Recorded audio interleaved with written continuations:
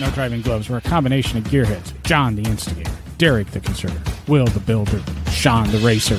And maybe a guest. Invite you to listen while they sit down, have a drink, and discuss cars. Learn more and subscribe to the podcast at No Driving Gloves. Time now for the ride. It's kind of funny that worked. I can't remember to do that every time. I pushed go live this time. It didn't go live, so another PepCAC error because I'm sure it wasn't the software. Has to be the operator. Always the operator. Always the operator. Always the operator. Always. We actually had a great intro the first go around, and here we are having to do it over yet again. But I think we're doing it. Derek's lying. We haven't had a good intro for a while. No, not for like 4 years. Man, we got a lot of viewers right off the bat, though. Ooh! I need to switch over to the comments. Sorry, I always leave it on private chat. My bad. I've never used a private chat. But mine like automatically comes up on the private chat. I always have to switch it to the comments section. So you really shouldn't be doing that, Jason. That's not. Unless, of course, you're in like one of those trucks. No. Wait, remember, Jason doesn't have a car, so Dana's probably driving. So he's just sitting in the passenger seat. Oh, I was thinking if he was doing it like the Strip in Vegas, where they've got those trucks with the big billboard on the back, and if he was watching No Driving Gloves on that big billboard. Oh, we should get one of those big digital billboards, and every Wednesday when we go live, it can just show on the Strip. Well, we could probably do the outdoor advertising thing, and I think we could probably get No Driving Gloves to pop up at 3 a.m. on 6 billboards for $100. Yeah, and then if Will keeps broadcasting from Hooters all over the country, I think we've got it made. Yeah, maybe. Oh, if we ever get Will back on the show, I mean, all the guy does is travel. I thought he said last week he was done traveling for a while, and. That's what I remember him saying is I'm done traveling. I'm going to be on the podcast for a while. He didn't say he was traveling. He said he was at a show. So maybe he's at a show. That's true. He didn't say car show. Maybe he's at one of those Las Vegas shows. I was thinking maybe it's one of those Hooters shows.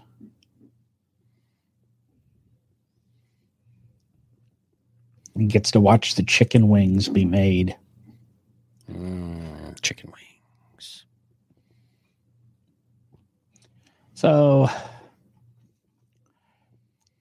you got a long list of weird things behind you there, John, on the these are all things that I'm sure can happen. You win an argument with a foolish person. You can tickle yourself. Have you ever tried that, to tickle yourself? Hi Dana. This is well, I guess we did determine this is No Driving Gloves after hours anymore. So I know my mic's in the way, but we've got photograph in invisible objects. Now that one I think might actually be doable, because I'm not saying everything on this list is completely impossible. There was a song back when I was in grade school. It was about Thomas Edison, and it was nothing's impossible if you try. And if you try. And how do you know? I mean, I just recently got this, Klingon bird of prey tattoo here. Check that out. I got it in cloaked mode. So, good idea. So I'm down with it. It's going to go with the new Harley. And I got that while I was licking my elbow.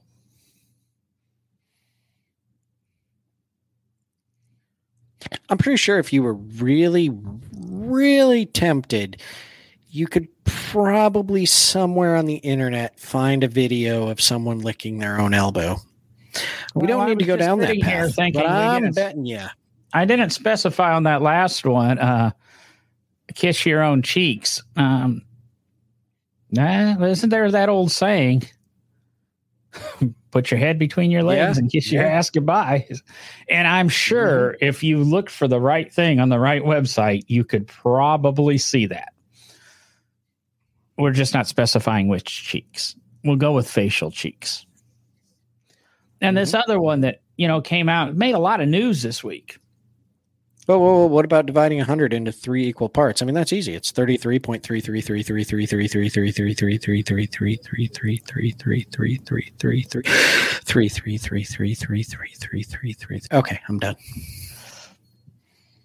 That one you're dealing with math, and I don't understand this, but math solves everything. If we get the right formula, we can time travel. If we get the right formula, we can make Mountain Dew. If we get the right form, I don't see how math trickles down to everything. Of course, I don't understand algorithms. But that's why they use math and engineering.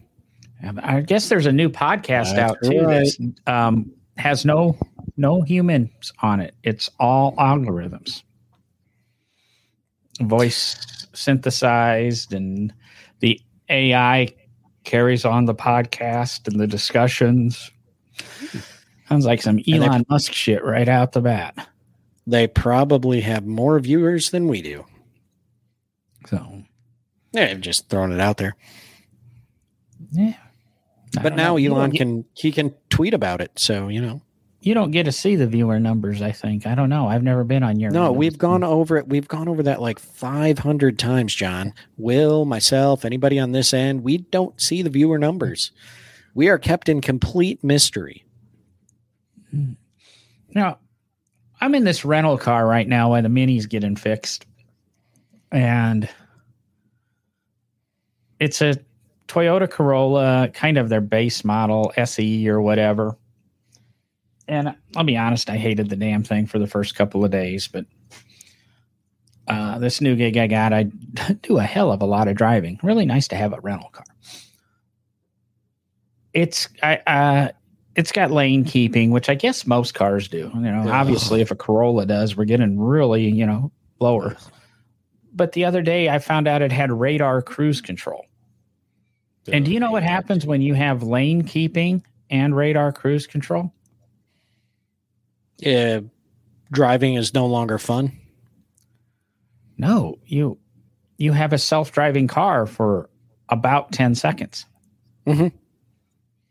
Then it starts beeping at you, and then I touch the steering wheel. I haven't went 15 seconds to see if it starts slowing me down or something. But I never really put two and two together that, it's going to speed up and slow down for the people in front of me. It's going to keep you in the lane. One thing that occurred to me, though, and I'm curious if you know the answer, and this is still car related. When I'm going down, say I was coming back from Mississippi today. So I'm on a lot of 4-lane highways, not interstate, but 4-lane, divided highways. And so there's people turning off the road and that.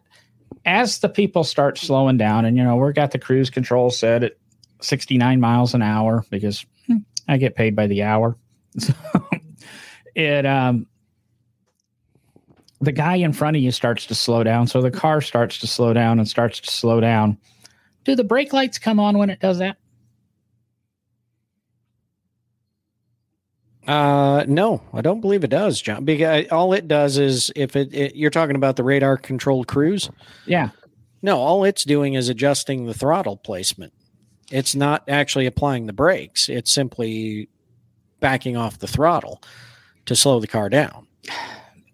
So as far as I know about that, because quickly as this thing slowed down on a couple of things, but I'm going, it'll drastically within a very, very short distance go from 70 to 40.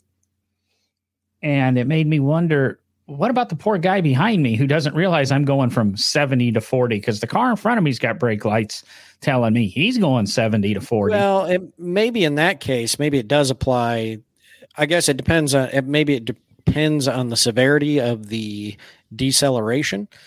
Maybe it's a, situation where if it knows that it has to decelerate faster, a lot of cars do have active, braking when they sense things. Right. So it could be. I thought you were talking about just when it was kicking down like 3 to 5 mile an hour, because my wife's Acadia has the I turn it off whenever I drive it. But because I hate it, because you'll be going and if you stop paying attention to your speed and you're just paying attention to traffic, all of a sudden you get up behind somebody, and instead of having your cruise going 79, all of a sudden you're going 74 or 70, and you lost, you're not paying attention to it. And all of a sudden your trip becomes much longer because you're slowing down to stupidly, ridiculously slow speeds. Oh, I used to know the computation too, that how much time 5 miles an hour would affect. And it's really not that great. It's not. That's just the annoying thing. You just hate looking down and go, geez, I had this thing set at 69. Now I'm going 54. Oh. Exactly. Yeah. But like I say, I get paid by the hour. Yeah. We're not all that lucky, John. And when we're on trips, we're not all getting paid by the hour. Yeah. Oh, so I had that one going on. I was really hoping, I had to ask Derek because I really hadn't looked or put two and two together. I was really, really busy last Friday. And I was thinking, oh man, the prediction for, and I can't remember the author's name. I could probably look that up. If I could spell and type. I hate typing on this. Oh. George Orwell? What are we? T.S. Eliot? I mean, what are we talking about here, John? Oh, there we go. In the book, All Corvettes Are Red, it was written in the mid-90s, maybe. Oh, yeah, I guess it came out in 97. It's by James Shefner, something like that. I can't. In that, there was conversation and talk of Corvette going to its own platform, leaving Chevrolet, and it would be the Corvette, kind of like the Porsche 911 would be. And you'd have all these variants of the Corvette. And I saw Corvette Blogger had posted that, and I didn't put two and two together. That was the first. And Derek told me, oh, no, it was a joke. And April 1st, people. It's called April Fool's Day. But wouldn't that be the day that you'd make that release? Because some people are going to go, oh, it's an April Fool's joke. And some are going to go, wait a second. Is that serious? Well, actually, they really don't figure it out for like 9 or 10 days and go, wait a second. They were serious. Well, the one that, I think the one that grabbed more traction in that light was the one that came out that they were going to kill the Z06, the new mid-engine Z06, because of course the federal standards that were announced, which are on your wonderful backdrop tonight, John, kind of coincided right around April Fool's Day. I think they came out a couple days before April 1st, and so a very well-written spoof article about GM killing the Z06 tied in very well to the new announcement from the feds on miles per gallon across the fleet, and by 2026 had quite a few people. Of course, I'd yawn right in the middle of that. Had quite a few people believing that story, even though it was an April Fool's joke. I think at least one of our listeners bought into it for a little while. I'm not pointing out anybody or anybody's names. Oh, it's amazing. We've got 5 or 6 Corvette fans as listeners. But probably our most prolific listener and commenter. How's that? Out of that list behind me, 40 MPG by 2026. And when you started to read further what happened, you're really going, what are the, why didn't they just make it 68 miles ago? I mean,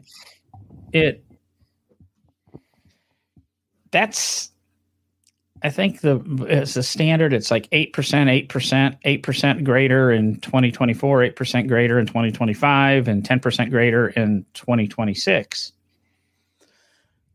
And there were supposedly some rollouts it was a change in the fines. If you don't meet this average fuel economy standard, they had never updated it. It used to be $5.50 per tenth of a mile a gallon below the average. So let's say it was 40 miles a gallon for the federal average, and your fleet averaged 39. You paid $55 per car you sold in penalties. Or they say the manufacturer did.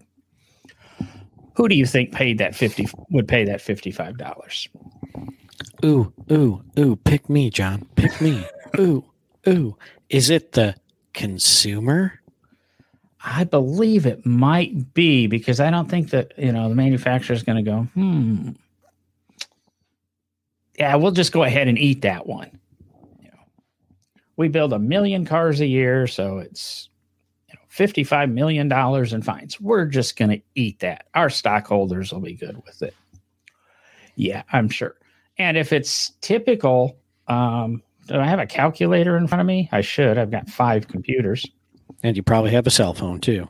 And that's actually the one I'm using right now. Look at that. No, I mean, don't, as John's doing this calculation, I mean, I think with the thing that we have to remember is this is across their fleet. So this is 40 miles per gallon averaged out across the fleet. So if you've got hybrid vehicles that are getting 100 miles to the gallon, and you've got something like a Corvette Z06 that's not getting 40 miles to the gallon, it's getting under that. This is an average across the fleet. Let's not leave that out. It's not every single car in the fleet has to hit 40 miles per gallon. But the penalty goes against every car if it did. Oh, yeah. If you don't meet that, it goes against every car. And I was thinking, I bet the manufacturers don't pass that on as $55. I just went with standard retail markup of 40%. That means they're probably bumping the price of your car $91.67. That's standard retail markup. So they're making an extra $40 off of you too, because the government penalized them. Do you know what the new fine's going to be? Because the old one had never been adjusted for inflation. I'm bad. I didn't do my research for tonight. I didn't see it. John, what is it? $15 per tenth of a gallon. So if you're 1 mile a gallon below, $150 in fines against you. And if we do that with the standard retail markup, that's now bumping the cost of your car $250. So roughly half your monthly car payment, depending on the car, etc. But the average car. So, okay, now your cars went up $250. You're saving gas, you're saving the environment. Now, of course, the manufacturers can also buy credits for manufacturers that are getting above, 40. Say, the Dale, we'll use the old Dale car. Say it's getting 48 miles a gallon. They they get some pollution credits there that they can sell to another manufacturer. It brings their average down, but they'll still stay above 40. But they can sell those 8 miles a gallon. This is putting it very simply, to another manufacturer to help bring their average up. It's a shell game. They're moving things around, and it's not like they can just wake up in the morning and go, okay, if the manufacturers can get you to 40, I guarantee you they get you to 40. It's a selling point. I mean, that was a big deal for Honda back in 88, 89 with the CRXs, the HF. Would get an honest 42 miles per gallon, and most people were getting above 50 with those things. They had the performance of a dead roach, but I just, like I said, there's things that are kind of impossible to do. And I don't care if you do. Huh? I said, well. Let's go back to, because you talked about it being a shell. Sorry, I'm holding my mic tonight so that John doesn't yell at me for being too quiet. So, if you go back, you're talking about it being a shell game where one manufacturer, if they're over it, can sell their, mile whatever over to another one to help them, blah blah blah. And so they're just moving things around and all that. And then you say, if they could get you there, they would. But let's look back over time at the development of technology. Do you really think big business like the auto industry in the United States, if they were not pushed by federal standards or something that was going to hold them accountable as, in their business, do you really think they would ever bother improving things like gas mileage in a car? Prior to 1972, no. After 1972, yes. Gas mileage became important in the first, fuel crisis. Gas mileage was kind of important in World War II, but not so much. And that's why, I don't know when the CAFE standards took effect. Do you know offhand, Derek? 1970. I want to say 76, 74 or 76. Those 2 years are sticking out in my head. But okay, yeah, even though the gas 75. I jumped both sides of it. Nice. Even though the gas, miles per gallon became important then, okay, this was at a time when we were getting 9, 12 miles to the gallon in a V8 American automobile. Had we not had the gas crisis, gas shortage, the OPEC crisis, all those things, and we didn't have any federal standards put in place, where would we be today? Honestly, where do we think we would be today? Probably maybe the same place. I mean, people go out and still buy Vipers, SRT 10 trucks. What's the new one? The Ram TRX, gets like 7. So people who want the performance want it. But like I said, things changed in 72. CAFE didn't come into effect till 75. But I think the manufacturers started to react. We need to be a little bit more fuel efficient. And you're thinking American. What were the Japanese doing? They were already building smaller, more fuel efficient vehicles, not because they were required to, but because that's what they knew people wanted. So, no, I'll agree with you that the free market society without laws wouldn't have necessarily had the strides and advances they have in the last 50 years. But they would have had some, and it would have improved. And now gas mileage, after the rise in prices and inflation of the early 70s, of the late 70s, into the 80s, the early 2000s or whatever, then go 08 to 10, I think gas was $4 a gallon, and then it was $4 a gallon again. To be honest, I think it even got up to $4 a gallon in like 16 or 17 early on in the last guy's leadership, or when the last guy was in office. I don't want to create argument there. So I think that's what consumers want.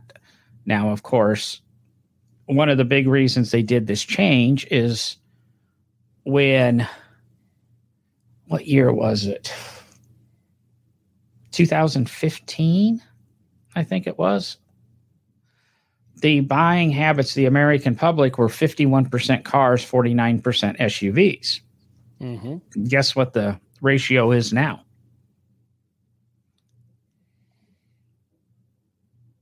I read this somewhere not that long ago, and it has flipped, as I recall, and we're back to where trucks and SUVs are topping out, but I don't remember the number. Is that still holding true?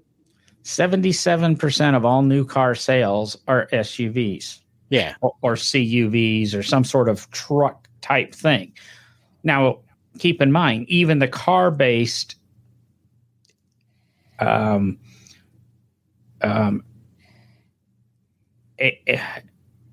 trying to think, is it HRX or whatever the Honda, even the car-based ones are counted in that number now. Crossovers. Course, yeah. Well, yeah, the ones that are basically built on a car chassis just lifted up a little bit. Those are now being counted as SUVs and trucks and that. And then, of course, Ford doesn't build cars anymore. Mm-hmm. So, and that's, General Motors has just about eliminated all of the cars in their lineup. Dodge is eliminated. Well, I think they only sell, one Dodge anymore, or two. The Stellantis. Oh, sorry. Yeah. So it's not necessarily Americans want to buy. 77% of Americans want to buy SUVs. It's they don't have a choice. Well, but they don't have a choice because that's what the market showed. That's why Ford got rid of Ford was not selling cars.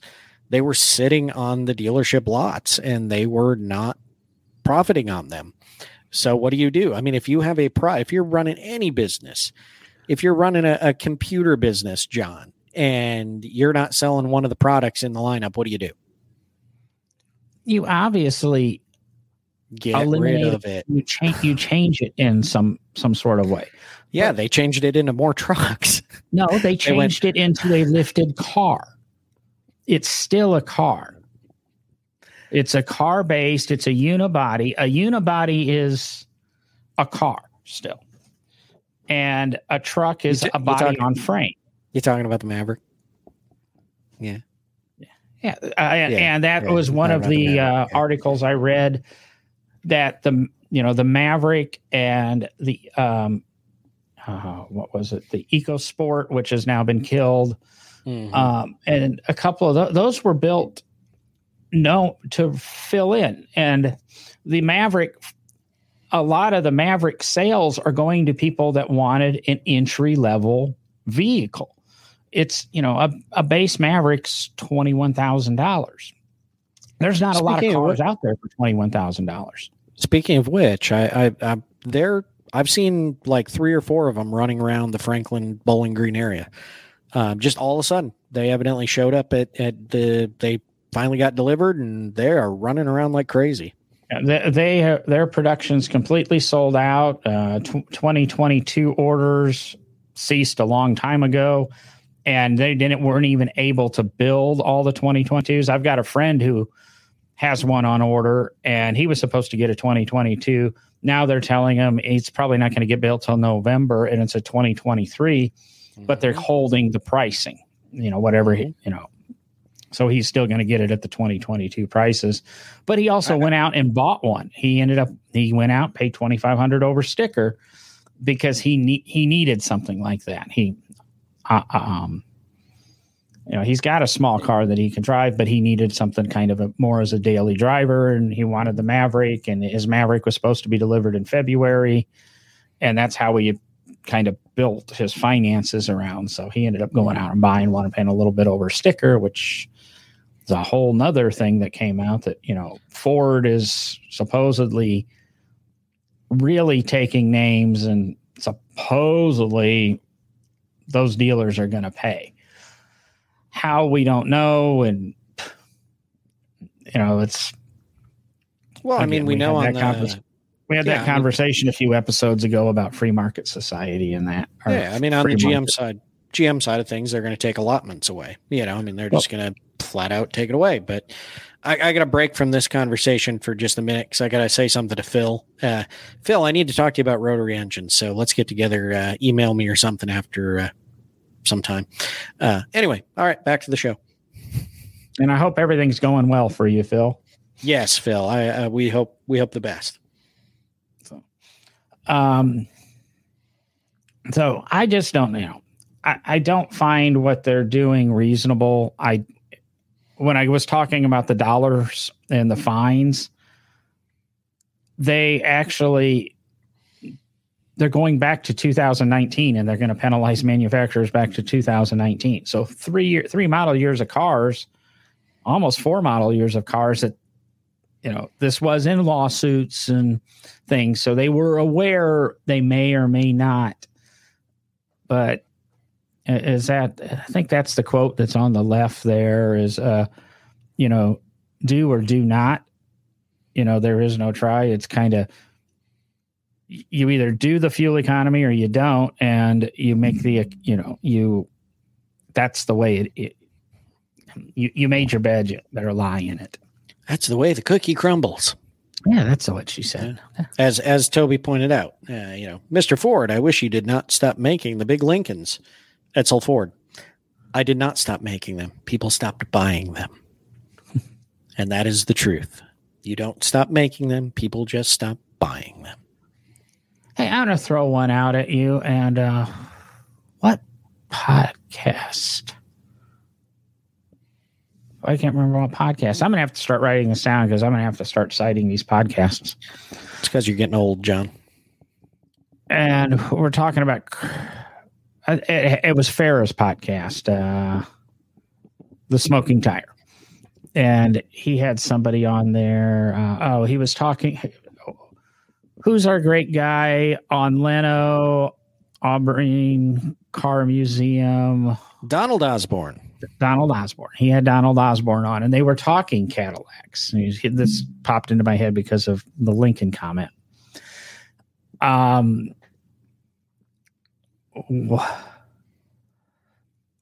They were saying that, the 59 Eldorado with its huge, massive fins, and it was that was, everybody wanted that, and it was great. But they stopped making them after 1 year because they were dangerous. And they went ahead, and Farrah told a story that supposedly some girl was running to playing Frisbee, 12-year-old or 15-year-old, and ran into one of the points on one of those fins, and it, impaled her, collapsed a lung. And, unfortunately she passed away. Is that a true story that anybody knows? I have never heard that story. And even if it is true, I would have a very hard time believing that because the girl died, that would be the reason they stopped making them. If you look across, it wasn't just her. Lots of people were dying that way, at least according to Farrah. I can't believe. Number one, it wouldn't have impaled because if you ever gotten closer, all of the corners are rounded. They're not sharp points. You just can't flat out. They didn't do sharp impalable points on the trim work and all of that. Everything like that is always slightly rounded. I can imagine it breaking a rib if you hit it wrong and that rib puncturing your lung. Yeah, that's kind of what I was thinking is, it could have. If it was a true story, Ralph Nader would have taken care. Very true. But look across styling at every automaker of the late 50s and early 60s. Unless they all got sued for something like that, it was just the trend of the jet age styling, because by 59, moving into 60, into 61, every single styling studio across the automotive industry was laying the fins down more on their side and appearing more wing-like than fin-like. It was styling cues. It wasn't. I have never heard that story. I've read a lot. I've dug a lot into automotive history. I personally have never heard that. I could be wrong, but I have never heard that in the discussion of the change of the fin design during that period. It all was about jet age and wing-like and where they were going with that. I mean, you can go back and talk about the hand cranking incident that, killed, I'm going to blank on his name right now because I didn't think we'd be talking about it tonight. But the gentleman that was, killed on gross eel, trying to hand crank an automobile for someone, which led to the development of the electric self-starter by Kettering. That's a true story, well documented.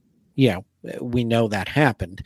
And I've never heard the story of someone being so seriously injured on one of those fins that it caused anything. I mean, because Jason reminded me that it came up in a conversation because Donald and Matt were discussing Unsafe at Any Speed, Ralph Nader's book, and how, we've talked a couple of episodes ago that car styling right now is affected by a lot of government regulations. And that's why we don't build these, gorgeous Art Deco-ish cars anymore. Cause there's, minimum headlight standards and headlight heights and pedestrians collision things and 5-mile-an-hour bumpers and side impact. And, I really hate cars nowadays. Back in my day, you could put your arm kind of out a window and it was the window sill or the base of the window was still below your armpit. And I'm 5'7", so I'm a small guy. So, but now it seems the base of your side windows are all shoulder height. If you want to put your arm out a window, you got to reach up and over. And but all that stuff kind of, I guess, trickles down to, and I guess they were talking about Ralph Nader. Have you ever read Unsafe at Any Speed? Has any of our listeners read Unsafe at Any Speed? I would hope you've read it, John. I have not, and I'm thinking, and this... What kind of automotive historian are you? I felt fine because Farrah said he'd never read it either. So, and he's right now reading it. So, now, granted, I should probably honestly reread it. It's been many years since I've read it.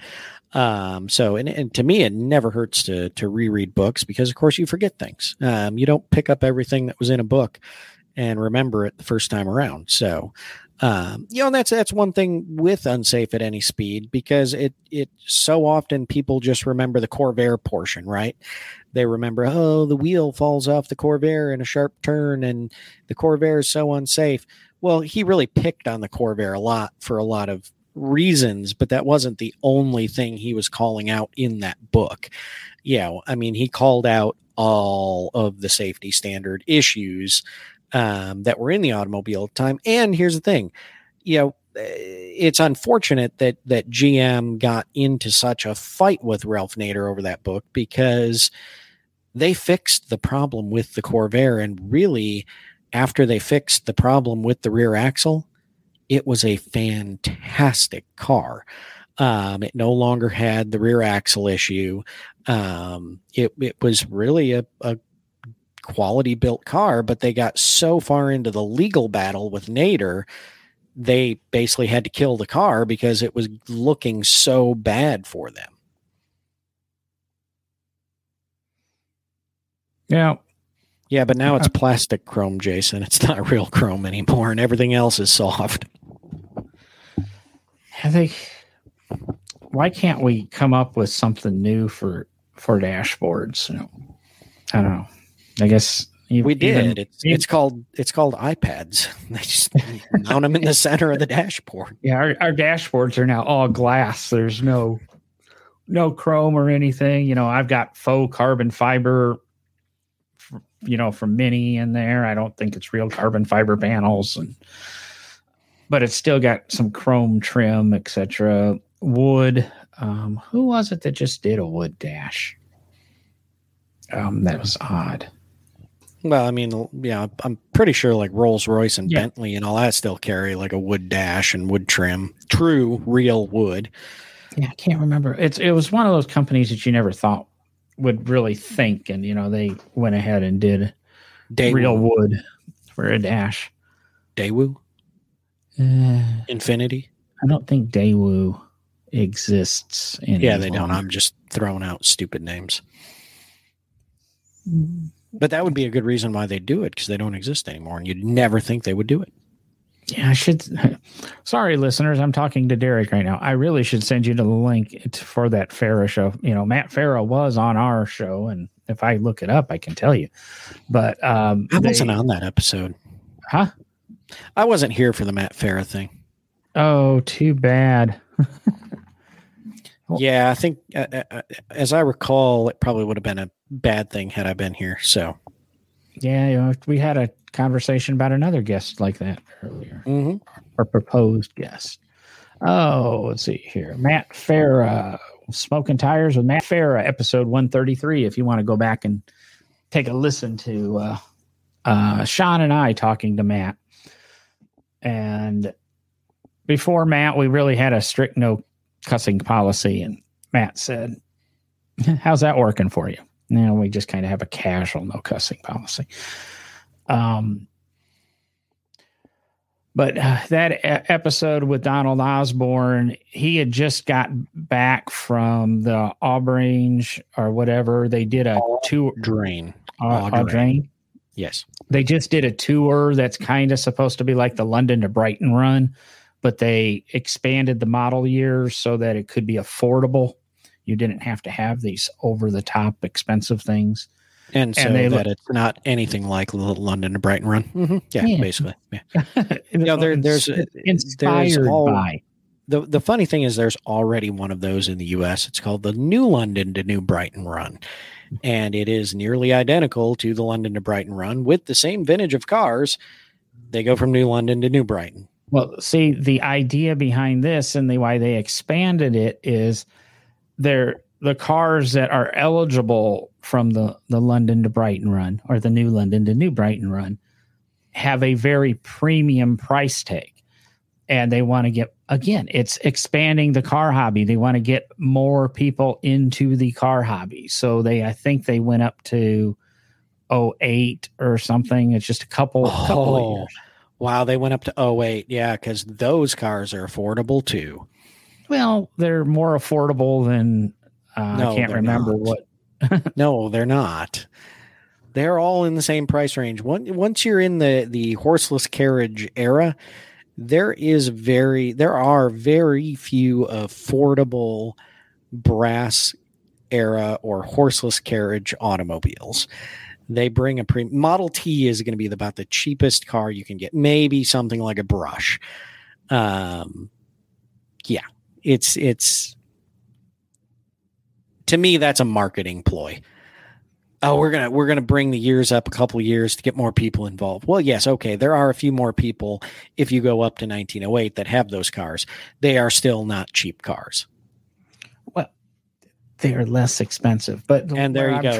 Toby nailed it as well. They expanded it because there aren't enough cars that early to fill up the event.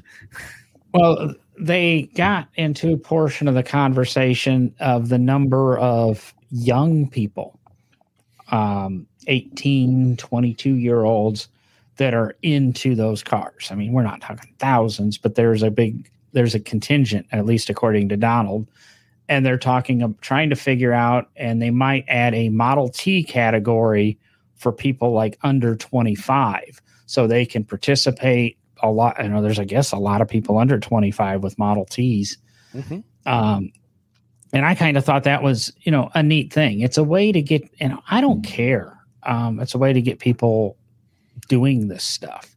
And it's a way to actually maybe, probably the idea is a bunch of old guys are sitting around going, damn, we got these Ts, we got these, whatever, 09 Buicks and whatever. Who's going to buy them off of us? We need to make the youth want these cars again.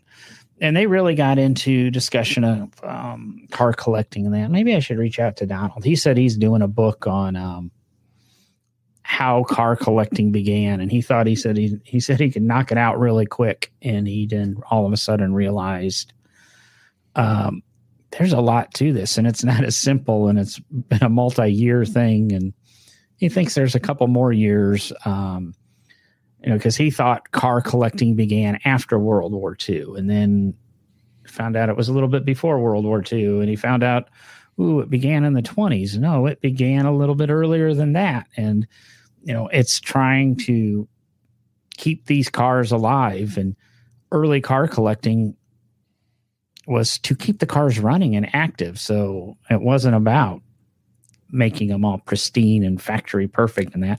It was keeping them on the road and keeping them used. Mm-hmm. And, the rich would get their car and they would drive it, and a new one would come out and they put the old one in the basement or the barn, and however that works. But like I said, it was a really good episode. It was one of the most recent ones with Farah, and a real good discussion on brass era cars and this new run. And Farah got to do it in I want to say it was an 02 Packard or something. Packards go back that far? Yes, they do. It was like, it went like 2 miles an hour, and Farah, somebody didn't know how to drive it. Well, Farah had never driven, probably anything older than, I would say muscle car era, but I don't know. But, it was not very, very fast, but he enjoyed it and he wants to come back. And then they got talking about doing a brass era electric car run. And the discussion is, how long do you make it? Because we know it'll go 30 miles one way, but then how do we get it charged to go 30 miles the other way? And it's not going to be a lunch stop or whatever. But just like I said, it was a good thought process, a good thing. Adam Martin and I have talked about trying to develop a tour, and I probably should get back on him about it, because our initial conversations were just prior to March of 2020, and things have I think things are getting back to where we can start talking about that stuff again, just to get people involved on something that's a little bit more middle class affordable. Heck yeah. Hey, I'm just happy that pretty soon I'm going to finally have the brass era car that's going to be able to go on tours. So that's what I'm waiting for. Then you'll see me all over the place. Really slow though. So you get it. If I'm going slow, you get a better look at me. Say, because guess you could tow it behind the Arcadia, can't you? If it was an open trailer, yeah. And it's an Acadia, John, Acadia, like the national park. Yeah, me. Well, why would I tow it? Why wouldn't I just drive it? Well, if you're going to be taking it everywhere, you might want to leave now to get it to California. So makes it more fun. Woohoo! Oh. There was something else I wanted to talk about tonight. I told you before the show, and I still can't remember it. But we've covered a lot of things. We've talked about the impossible. Yeah. Well, you know what's not impossible? Oh, we're going to have a big electric car show coming up, Jason. I'm scheduling a guest. Very controversial, man. I could say very active in social media. Mm-hmm. Which I thought was the best freaking thing you've been friends with him for years, and you're just finally getting him on the show. I mean, come on. Well, I was waiting for him to develop his own social media platform. No, he just bought into it. Well, he weighed the options. That's true. I mean, there's a lot of people. He realized that starting your own platform can fail miserably, such as other people have recently shown us.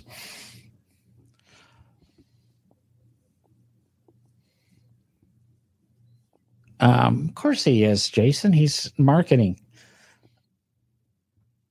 I guess I'm going to close it with this: is for some crazy reason, I guess I'm a masochist or something. I've been watching the new MacGyver, and season 5, episode 13. They have to go rescue a Bizzarini and trying to find this mafia guy or whatever. And it was hidden in Italy, and it popped up on, they never said, but it was popped up for sale for €500. So, we had a race over to get it. And this other, as they got there, they were the first people, and it was a great deal at €500. So Americans could find it, get called into the office, get on a plane, fly over to Italy, drive to the back country of Italy to buy this Bizzarini for €500. Just at the same time, just as the deal was being closed, one of the mobster guys gets out of it, pulls up and gets out and offers €1,000, blah, blah, blah, and it sells for €10,000. All I can say is it's one of those horrible early 70s Volkswagen base kit cars. And it doesn't resemble a Bizzarini in any way, shape, or form. I would imagine the hole in the floor was probably the VW floor pan was rusted out because, Mac reaches under and undoes the drain plug and puts the oil slick down and crashes the Range Rover that was chasing him and all this other fun stuff. But I just wanted to say, if you want to see a horrible stunt double or whatever, not once does a real Bizzarini appear in this thing. But and €500 would be way too much to pay for this kit car. But that's my off track. And if you want to see 2 real Bizzarinis that are in the U.S. right now, come visit me at my last 2 days on the job at National Corvette Museum and see a Bizzarini Strada, the one that was actually in Herbie the Love Bug and the original Gone in 60 Seconds, and the only Bizzarini open wheel racer, the Monoposto Prototipi. They're both on display right now at the Corvette Museum. Why? Because they both have small block Chevy Corvette engines in them. And you can just, wish me good luck on my last 2 days. I guess next time Derek's on, Derek will be do you start your job on Monday, or do you get a week off between them? I am starting on Monday, so taking the weekend off. Derek will be a completely new, different person. I started my new one last Monday. You started your new one this coming Monday.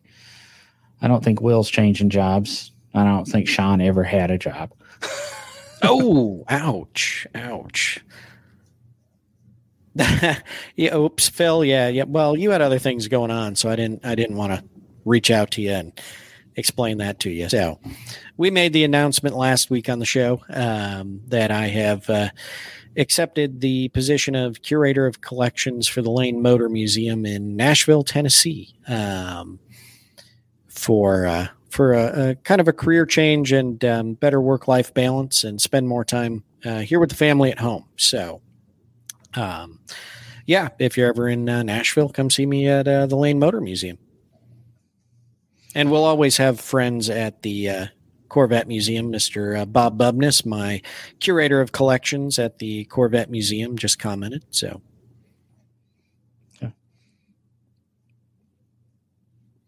I'm waiting. We're going to give Phil a second to finish off his. Phil's really holding this out. He's like, I'm from Nashville. And he spelled it out individual letters. Check it out on the. He's posting to Facebook in 96-point font. Yeah. So, NoDrivingGloves.com. Check everything out. Remember, you can go to NoDrivingGloves.com/call us, and you can leave us a voice message if you want to tell us something and want to have your voice on the show. We'll pop you up if it's worthwhile. I don't know where Will is. He just said he was at a show. You know where to find Derek. I'm all over Alabama now, but I don't play with cars during the new job. But we're putting some stuff together. You can, like I said, you can find us on NoDrivingGloves.com. Links to all the social media, links to everything. Videos are there. Episodes are there. Like I said, the audio episodes are catching up. Maybe we'll get caught up. We've got an announcement coming up that we're going to partner with a big local car show that happens. I think they're doing it. Well, happens in the fall. I'm not even going to narrow it down to that. In support of a great institution. We should start talking about that. We might talk a little bit about that next week. Don't know. Still crossing some T's and dotting some I's. But till next week, you good, Derek? I'm good. See you guys later. Yep. Good luck, Phil. Good luck, Derek. Have fun, Will. I'm out of here. See you. Where's that in button? There's click it.